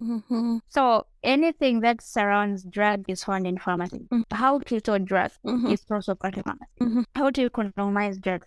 So as a pharmacist, you have to know how to prioritize. Let's say you have, I'll use a very smaller number. You told me that. How can I explain to a grade 5? Yes. You have 10 tablets of paracetamol, Panadol. Yes. And then you have 2 patients, 2 people that need that Panadol. You have to know which one are you going to give this Panadol to, which person needs more of this. You have to rationale. You have to know how to rationale. You have to know how to balance, how to economize. So there's a lot that is involved. The major thing that you look at is drugs, but then these drugs will invite law. There's pharmacy law that you have to know. There are regulations that you have to know for you as a pharmacist to handle drugs, to buy drugs. If you're running a retail pharmacy, you have to know how you are going to start that pharmacy, how you're going to operate, how you're going to be ordering, how you're going to be storing drugs. It's all about drugs. And then there's manufacturing. As a pharmacist, you have to know how to manufacture drugs. Yeah. So the good thing that we have this leading pharmaceutical company in Kafue, yes. At least now they are able to produce some drugs that you're even using in the hospital. So as a pharmacist, you have to know how to manufacture these drugs, what processes are involved. You have to know the ingredients that are used in each drug that you see on the pharmacy shelf. You have to know. You have to know we call it strength. Is it 25 milligrams? Is it 50? Is it 100 milligrams? Yes. So sometimes when you see a prescription and there's a wrong strength, as a pharmacist, it's now our job to correct that. Yes. You have to know the correct dose to give to which person. You have to know the drugs that are not supposed to be given in children, the drugs that are not given to pregnant women, to old people. So it's a whole lot. That's why we take 5 years to study it, because it involves a lot of things. Yeah. And chemistry, if one person doesn't like chemistry, science, then I think pharmacy would be very difficult for that person. From first year up to the final exam, it's chemistry. Chemistry after chemistry. You just change the type of chemistry, but chemistry will be there all the time. You have these pharmaceutical calculations, but then it becomes part of you. So You start enjoying it. If you give it your passion, your dedication, it becomes understandable and nice. It's difficult, but then if you give it your all, it'll be easy and you go through it. But just don't forget that chemistry will always be there. Biology, not that much. There is biology, but we drop it somewhere in third year. But then you go with chemistry throughout. Maybe even you end up in one semester, yeah? You have 3 types of chemistry. Right.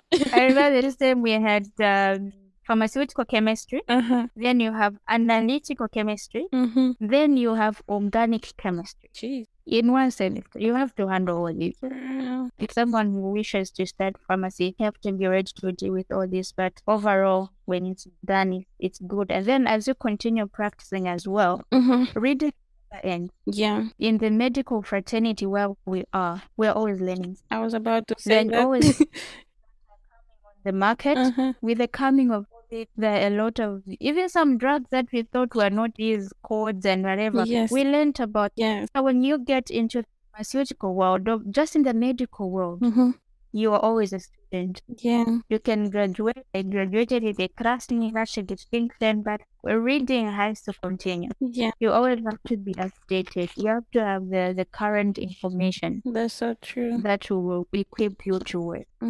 That's so true. I can relate to most of the things you have said. Like, we started learning pharmacology, so that subject is just like a beast. And it was my favorite subject. For us, I think it's just a course in medical school. It's not like the whole thing. I guess you guys go in much detail than us, I guess. Yeah. We went in class and then she's like, Rебята. Rебята is like guys in Russian. So she's saying, you need to know 150. She said the minimum amount of medicine you're supposed to learn for the exam. You're supposed to know like the international name. Yeah. That is why as in народное наименование. Yes. Не патентованное название. Something. So like you should know it in Russian and in Latin. In Latin. And then you need to know like the active substance in that medicine. Because like if it's a powder, it's not the whole powder which is medicine, right?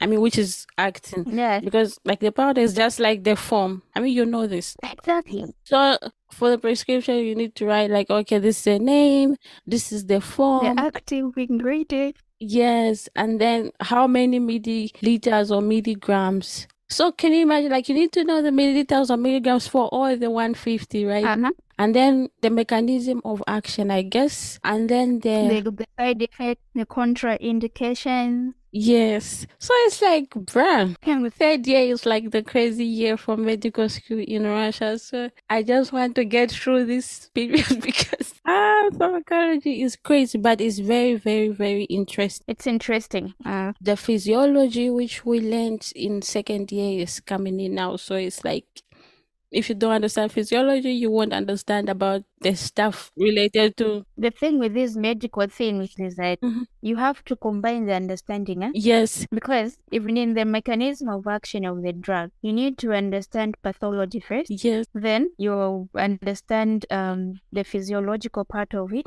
Then you understand the chemical part of it. Yes. So it's like, if you don't get one part, then... The way I see it is like, let's say the drug is going to act on the liver. This is the liver. You vision it in your head. The liver has got these types of cells. Yes. These are the biochemical reactions which take place in the liver. So when you say, so when I take this medicine, when it goes to the liver, it's going to act on these cells, and these cells, these are going to bond in a certain. So that's where anatomy comes in, physiology comes in, your biochemistry comes in. Biochemistry comes in. So it's a whole lot of combination of courses, and you have to understand all of them for you to make sense of one thing. Yes. So it's like, bruh, it's so interesting. Like I love it, but I also hate it. You just have to learn it for you to get through it. Yes, but it's so interesting. It's like you need to know the normal and the pathology. Yeah. So you say pharmacy is 5 years in. Is it only in Russia? Yes. Or what about in Zambia? Even in Zambia, it's 5 years. Yeah.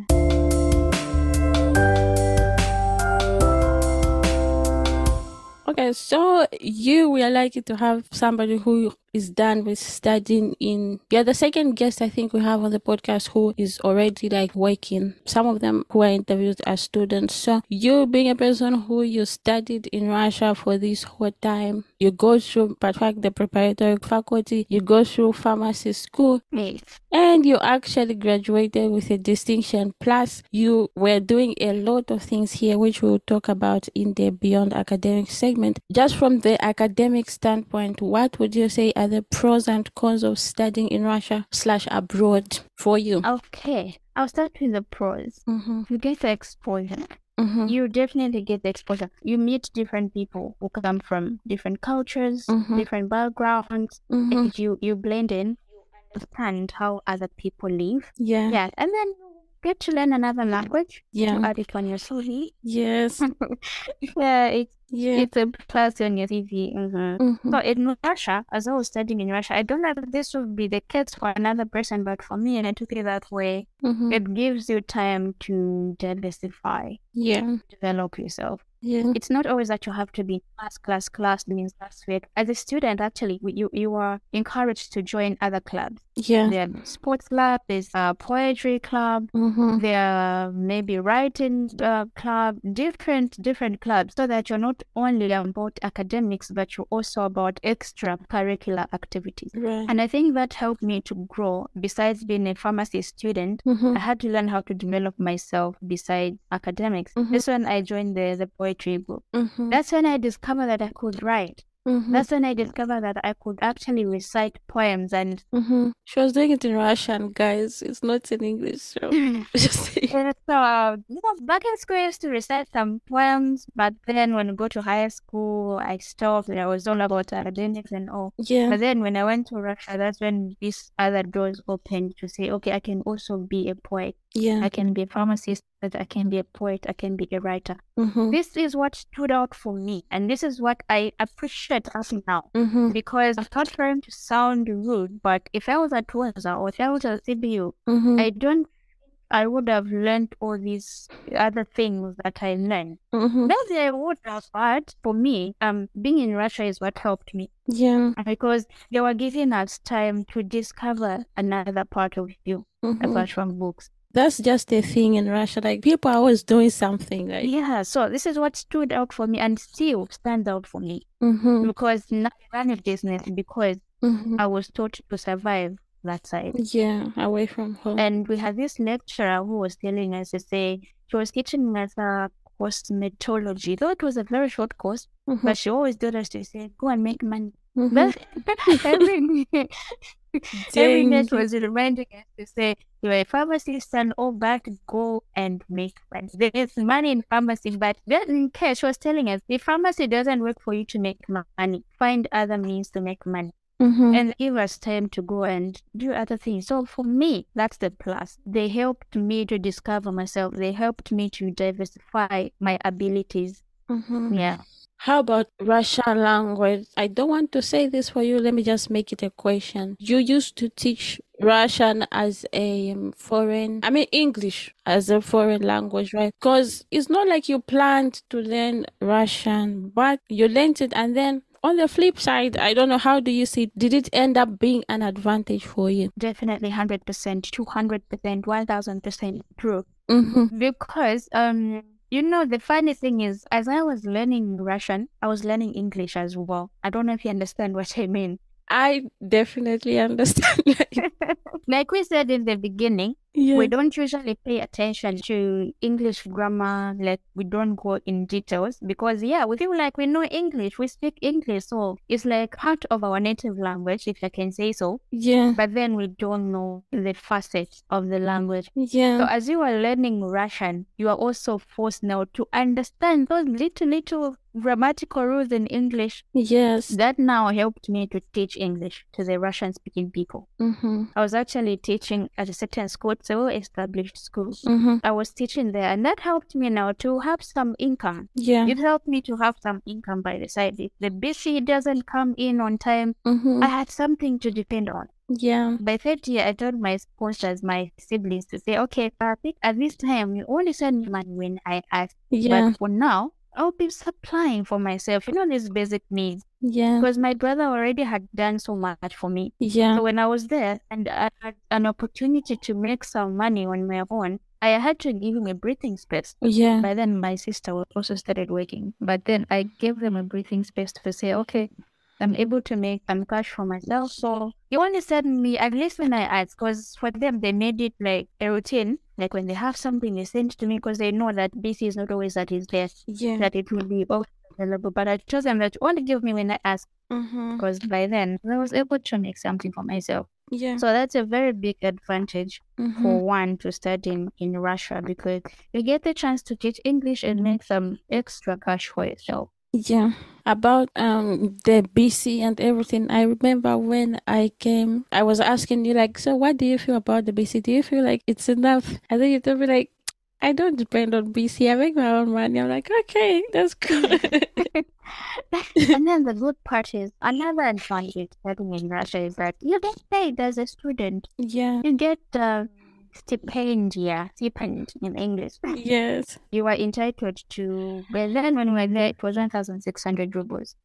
Now it's in Per the month. 2000s for people, but I would say it is probably having the same value as the 1000 because prices are high now. Oh, because I see, I get what you mean. So by then it was 1,600, which was like roughly $30 by then when we were there. Yeah. So roughly $30 per month as a student, just by being a student on scholarship. Yeah. And then if you do well in academics, they increase for you.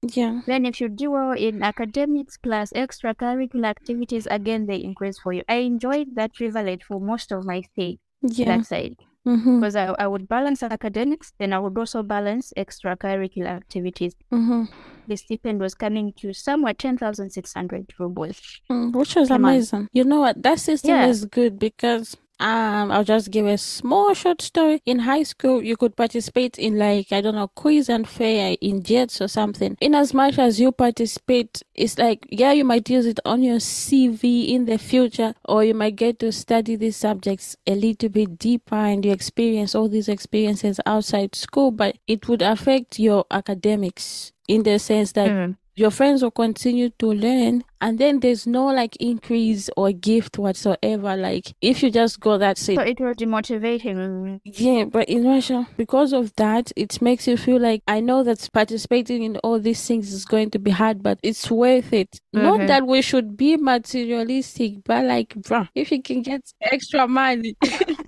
They need extra money for survival, so it's just a necessity to have it. Yeah, so that's really, really good because it's like, it's a win-win situation. You learn and then they pay you for you to learn. So they pay you for learning. You know what I mean? Yeah, so I enjoyed that. I think there are very few semesters when I was only getting 1,600, and my friend would laugh at me if I don't make it to those who are getting provisional stipend. Like, increase stipend. They knew that, okay, Mirriam is fighting for this. So I remember when, like, my close friend lived and another guy from South Africa, they actually jokingly laughed at me, just saying, so you are now getting a K16. And that's like a reduction from 10 to 1. Yes, it was like a demotion, huh? Yes. It's like you are the medical superintendent and then they just leave you as a general worker. Right. It's like, how do you even reform your budget? Yeah, but I used to make sure curricular activities, academic, all these goes giving me extra. So that's a motivation for students, huh? You know that, okay, I'm a student, you are not paying tuition fee, you're only paying hostel fee and renting on transport and all, and then the university is paying you. It was motivating because be like, okay, I need to pass, I need to get good grades so that at least I maintain getting this money that they are giving. Yeah. That was a very good motivational factor. Yeah. Then talking about the core, one thing that is true that we can't run away from is racism. Yeah. There is racism in one way or another. Yeah. It is something that comes with a difference in color. Yes. It's not really everyone who's a race. Some people are genuinely good. There was a family where I was teaching this kid. I think you saw me when I put on my status. That girl actually wrote about me at school. Yes. Those were really genuinely good people. And then there are those who are racist. Yeah. It happens with school, maybe they're grouping you in something you have to do this. Some lecturers wouldn't want you to be with the Russians themselves. They would separate you. They'll put you black people only. Yeah. So someone might pass a silly comment, maybe about your hair or about your color of skin. Yeah. On the bus, maybe someone wouldn't want to sit next to you. Yeah. I think that's the major disadvantage that I experienced myself. But then I was always active in poetry, so we used to travel a lot. Okay. So I would blend it. Then the other disadvantage is just psychologically it's not good to be far away from home, from your family. Yeah. then you feel so alone. You feel devastated. Mhm. At some point, you don't even want to talk to other people because you just don't feel okay. You are away from your family. Yeah. So sometimes the thought comes like, why am I here? I was enjoying my life outside. Mhm. And then the thought will just pop up because why am I here? I'm so far from my family. Am I even going to be back? Okay. Right. Right. That's big. For me, I really don't have a lot of disadvantages studying in Russia Mhm. because I had a good time there Yeah. as a student. Yeah. And if I could rewind, if I could push back the hands of time, Mhm. sorry, Mr. Pandor, sorry to my husband who think I want to go back there. He cannot imagine like another 5 years again. Yeah, and otherwise it was a good experience for me. I collected good memories. Mhm. So speaking of good experiences, can you mention like 3 or 2 highlights for you, like these big moments for you? Okay, the first big moment Mhm. is when I won an award, third prize. I got third prize for southern part of Russia Oh. in poetry for a student. And then we came out in this magazine. Wow. I think I will have kept those screenshots. I need to go back to my archives. Okay, that was amazing. Like it was, the first time Mhm. this woman approached us. We're going to prolong this session again. Mhm. Yeah, but the person said was that need foreign students to go and recite poems. And this woman just got interested in me. She was like, Mirriam, Mhm. with the Russian Yes, pronunciation of my the name. IR like is deep. Yeah, the R has to be. It has to come out. Mirriam Timojesh. She took me through reciting, training, the intonations, the pronunciation. Yeah. And then we went to another town at Mhm. southern part of Russia. Yeah. Linda, I'm telling you, Mhm. this one, I don't know, all the suffering, like everything. It makes sense. That's when it just came out and I did my best. So Wow. there's a friend of mine from Malawi who was at Niku. We actually just met there. Uh-huh. But then when black people meet, It's like a community. Yeah, Malawi is an extension of Chipata, of Eastern Yeah. Province. Yeah. She was like, I am going to be there. She also recited a poem. And Mhm. she was like, the people who really don't have jealous, huh? You're in the same Yes. category, but she's telling you that you are going to win something. Yeah. I was like, and my name was called in the third prize. And I Girl. went up there. That was a moment. Yeah, that was amazing. We have to include us in the school newsletter Mhm. with what and everything. Mhm. That was the biggest highlight that I remember. Anyway, Mhm. I got a lot of awards anyway, but anyway, that was the beginning. Yeah. So I count it as the biggest, because it's the one that opened doors for me to start reciting more, for me to learn how to face the crowd, not to feel shy when you face the crowd, because it was like the opening Yeah. debut. It was the opening thing for me. Yeah. So I consider it as the biggest highlight. Okay, that was beautiful. Okay, what would you have done differently academic wise? Maybe I could have studied more. We all think that. Maybe I could have studied more so that I don't stress the night before the exam. Yeah, your sympathetic nervous system is activated. Right. Yeah. Mm-hmm.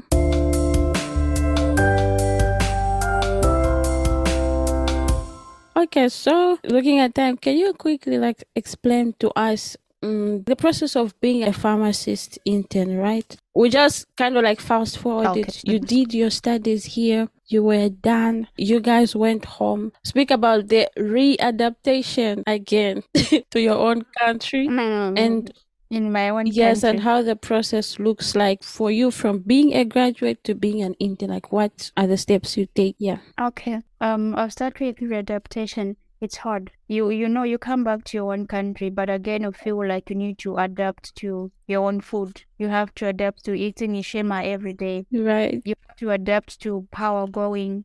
Oh my gosh. Water, things not working the way they're supposed to work. Yeah. The taps are dry. There's darkness.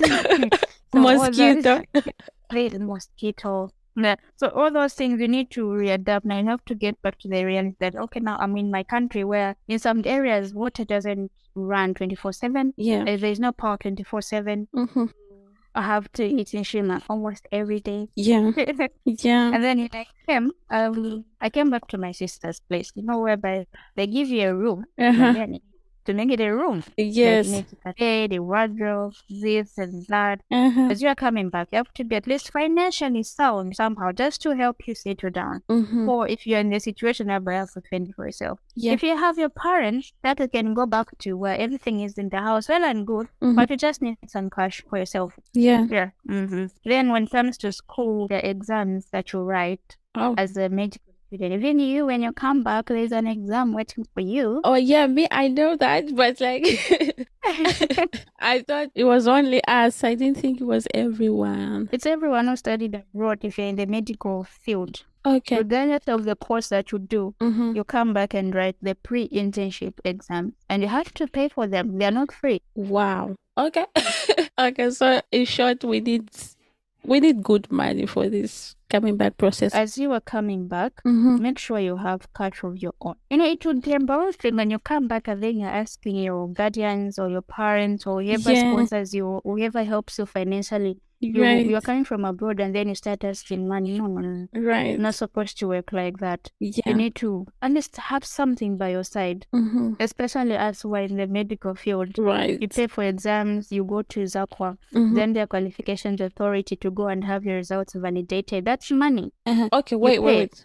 That same process, can you try to explain it like the way you explained the process of applying for the scholarship? Now just turn it around to this exam process. Like, how does it go? Because honestly, there's no information out there. Okay, so when you come here, you take your degree, your translated version of your degree, you take it to Zambia Qualifications Authority. Okay. That said, we were paying 1,200. I don't know how much it is now. I'm sure they have increased.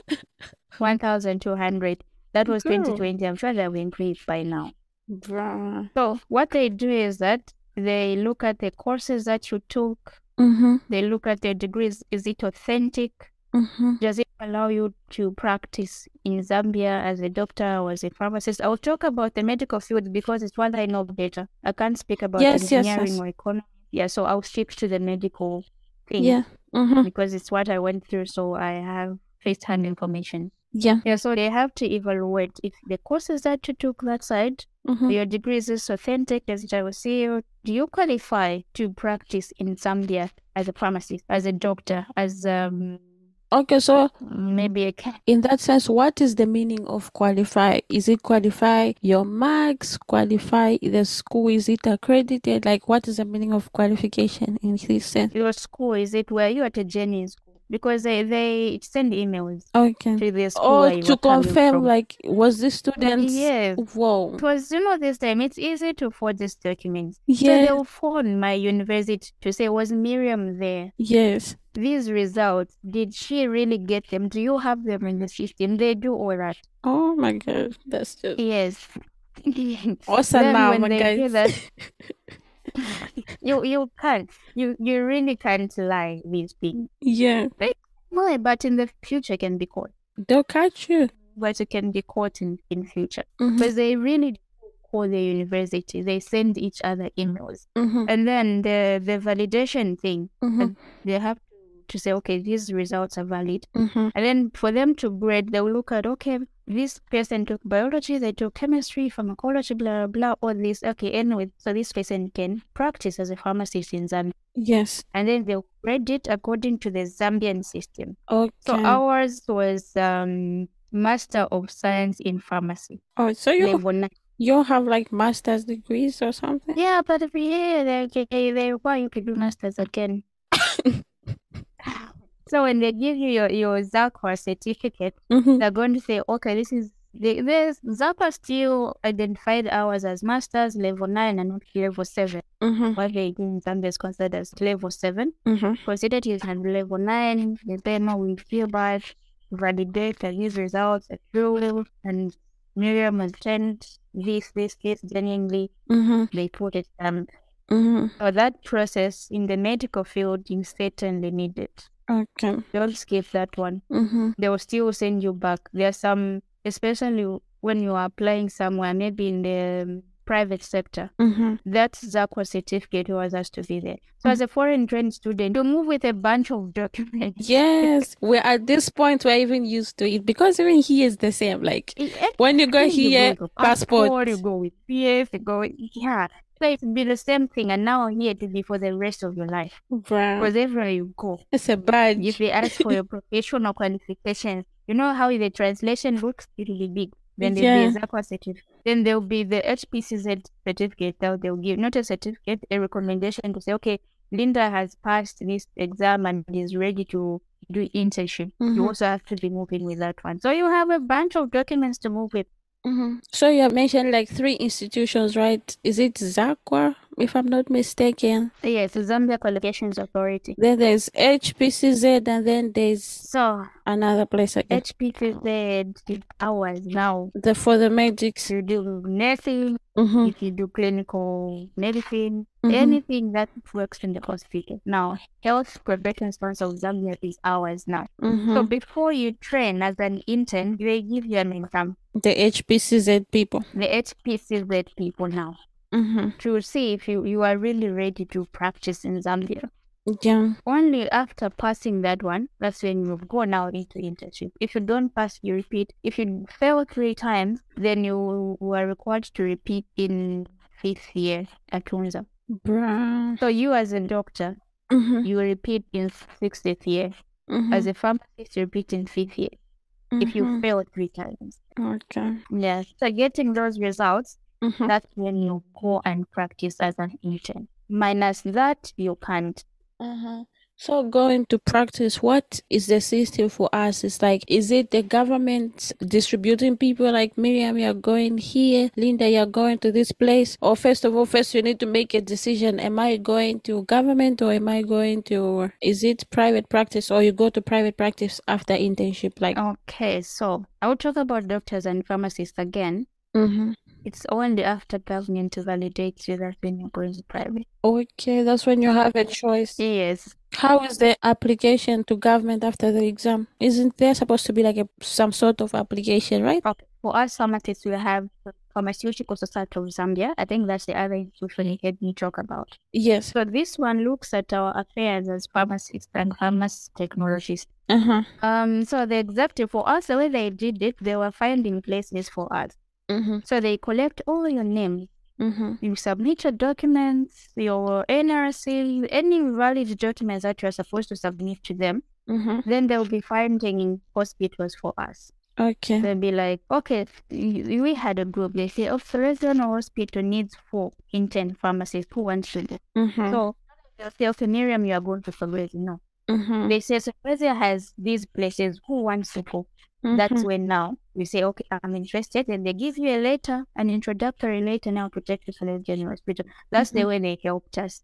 Okay. That was nice. About doctors, I think doctors chose for internship. I need to find out from my friend. I'm not really sure, but I think they were choosing what to do, where to go, because by then they were not saying us anything. Okay. So if you want, you can't even start. It wasn't mandatory for me to start. I've got friends who haven't even actually done internship because they didn't want to do it for free. Okay. Yeah.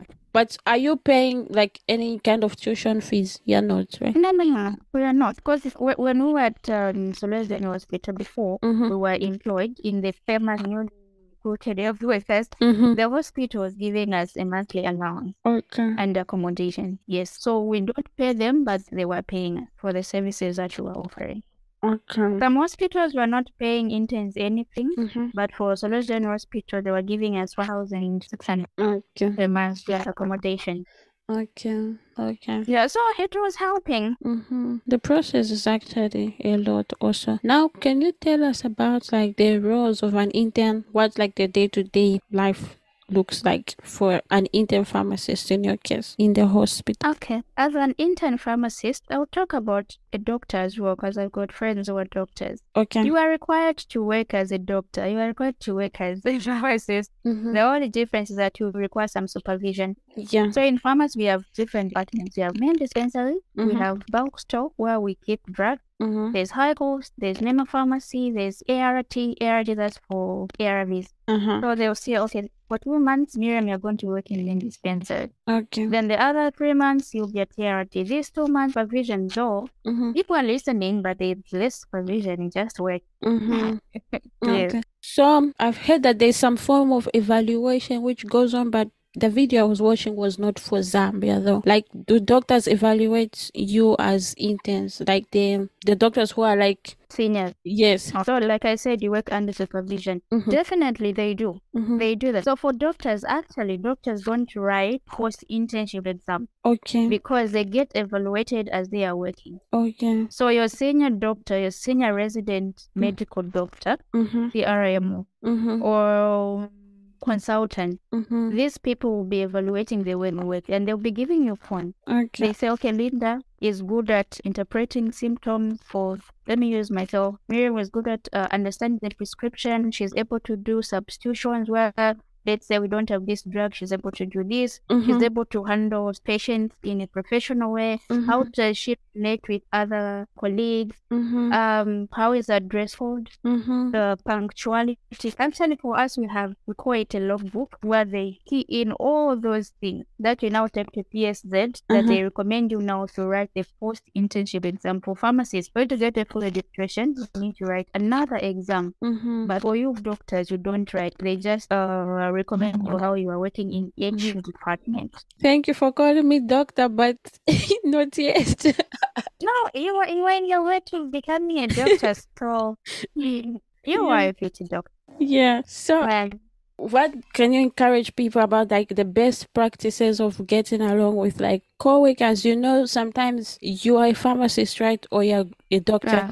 You can go in saying there are people who are below you, but as much as they are below you, they've probably been working there for like 20 years, and maybe during the evaluation process, like, their opinion, maybe you don't know if they ask opinions or they don't, but if they do, their opinion matters because they are like seasoned nurses, if you will. So like, what are some of the best practices to get along with your co-workers and to get good evaluation results, if that's what they call them? okay, so one thing I can say is that whether they ask them or not, you just need to get along with them. Yeah. Janitors, cleaners, get along with them. Yeah. These general workers, get along with them. At some point, you need them. They will need you, you will need them. Yeah. So it's not, you don't only need to get along with them because you want to get a good recommendation at the end of the day. Yeah. It's part of the ethics to respect each person regardless of their social status in their society. Yes. So yeah, there's a cleaner who knows how something works in the hospital. That, like, you as a young practitioner, you didn't know. You'll be even And you asked need to find out from them. Yes, you might need to find out from them. Yeah. We have these doctors who are coming through, intern doctors. They come to pharmacy to ask, how do I write this one? Yes. So there's really no need of feeling like you know it all or you can't associate with people, because you will need these people. Yeah. Especially as a new practitioner. There's a lot to learn. Yeah. Because as a doctor, you might go and ask a nurse how to insert a cannula, and Yeah. you won't go with anything Yeah. because you want to learn. Yeah. As a young pharmacist, as a new pharmacist who is going into the system, I can go and ask a nurse something. And I like doing that. When I just came, I would go to Reno unit. I'll go like, I want to know how you connect things. Yeah. And they told me if you come as 05, that's when you start this process. I'll go as 05 and know how they do that. I would go to emergency department and just know how they handle patients when there's this patient that come maybe having difficulties in breathing. It's not my job prescription to do that, but I would want to learn, and for me to learn that, I need to ask a nurse. Yes. So it's just important that you get along with different people, different professions in the hospital, because you need them at some point That's so true. of your practice. Especially if when you are getting into the system, create these networks. Yeah. If you are a doctor, know a pharmacist, know a nurse, know a lab tech. And so like that, if you have a challenge, you can easily go and find out from them. Yeah. It's not embarrassing to say, no, me, I'm a pharmacist. Why should I go Yeah. to a nurse and that's why should I? No, we are working collectively. Yeah. So you have to learn from one another. Yeah. Yes. Yeah. The networking thing, I think we overthink it as, yes, you have to go to conferences and meet people. Yeah, it's true, but I feel like it starts from within. That's with our You workplace. just have to be nice, Here, it starts with our. say hi to people, do your work. You don't necessarily have to be a friend to someone. You just need to have a good relation with them. Yeah. Say good morning in the morning. Ask each other how you are feeling. Then, if a need comes to ask about your professional practice, it will be easier for you to go to that person. Yeah. Yeah, because I remember let me explain fast. We had a class called hygiene. No. It was like safety something. I don't know how to translate it properly in English. I think I remember that course. BGD, you know it, right? BGD, bezopasnost, whatever. She's dating us. Yes. So like on BGD we had this lady, like she liked me. Like, I mean, not because, because there's some teachers who like you just because you're African per se. But she liked me for both reasons, because I was African and also because I was just a good student. BGD is one of those subjects which is just like pass or fail. They don't put marks for you. So for those subjects you try to get the bare minimum, but I did not go with that mindset. I was just treating it like all the other important subjects. So I used to go there and she used to like me. Like, she was teaching both foreign students and even Russian, because in my university there's like a separate faculty for foreign students. Really? So we don't learn together with the Russian. Yeah, we don't learn together with Russians, but we learn with other people from like Belarus and these other countries which used to be part of Russia. I see. Yeah, Arabic country, parts of USSR and stuff like that. I don't know the reason, but that's a whole nother story. Yeah, so like she liked me very much. So she will say to the Russians, like, if an African can do this, you can also do this. Like, you don't have a reason to fail, basically. So now the husband of this woman, he's a surgeon in a certain hospital, the 60th hospital in my city. And we had hospital practice there. So like we went, and then like we are students, we don't know what to do. Like, we're supposed to be registered. They're telling us like, your school did not send us names. So like the first day we didn't do anything. It was just confusing for us. But then this woman told the husband about me. So now when we are actually working in the department, sometimes, there are these people who like, they don't want to give stuff to students to learn. I don't know, maybe it's being scared that we can make mistakes or things like that.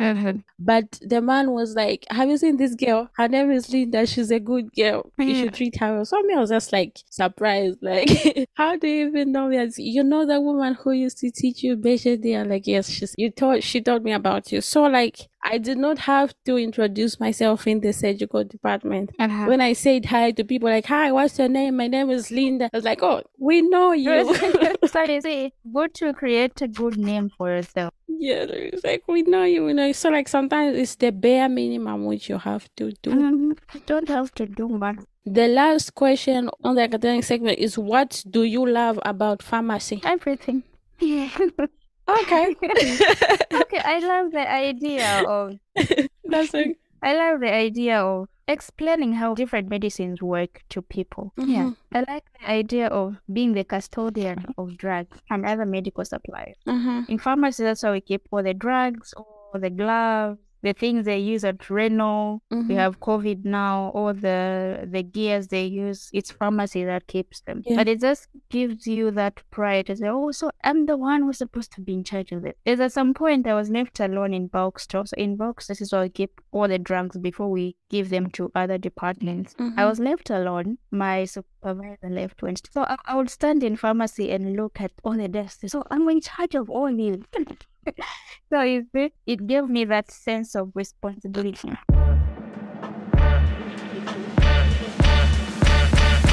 Alright, so that brings us to the end of today's episode. Thank you so much for tuning in, because in this time you might as well have been watching Netflix, YouTube, or just doing other things on the internet on other platforms. But you decided to stay with us all the way through to the end, and that is very much appreciated. Now, if you feel like this was a worthwhile listen for you, how about you subscribe and share the podcast in form of a link or a screenshot to people who you think it might be worth their while. And for other podcast related content, be sure to follow the podcast page on Instagram, Facebook, and TikTok at the School If I Drop My Podcast, and also to drop your comments on the YouTube channel. Now, currently, there's only audio also on the YouTube channel, but you can still leave your comments on there, and YouTube is actually a good platform to listen if you don't feel like downloading a whole separate app for podcasts. Now, as we leave the episode, I want to remind you that we do this because I believe that experience is the best teacher, and this platform is meant for you to learn from other people's experiences and not to learn things the hard way as you navigate your life into the real world in academics, careers, and beyond academics.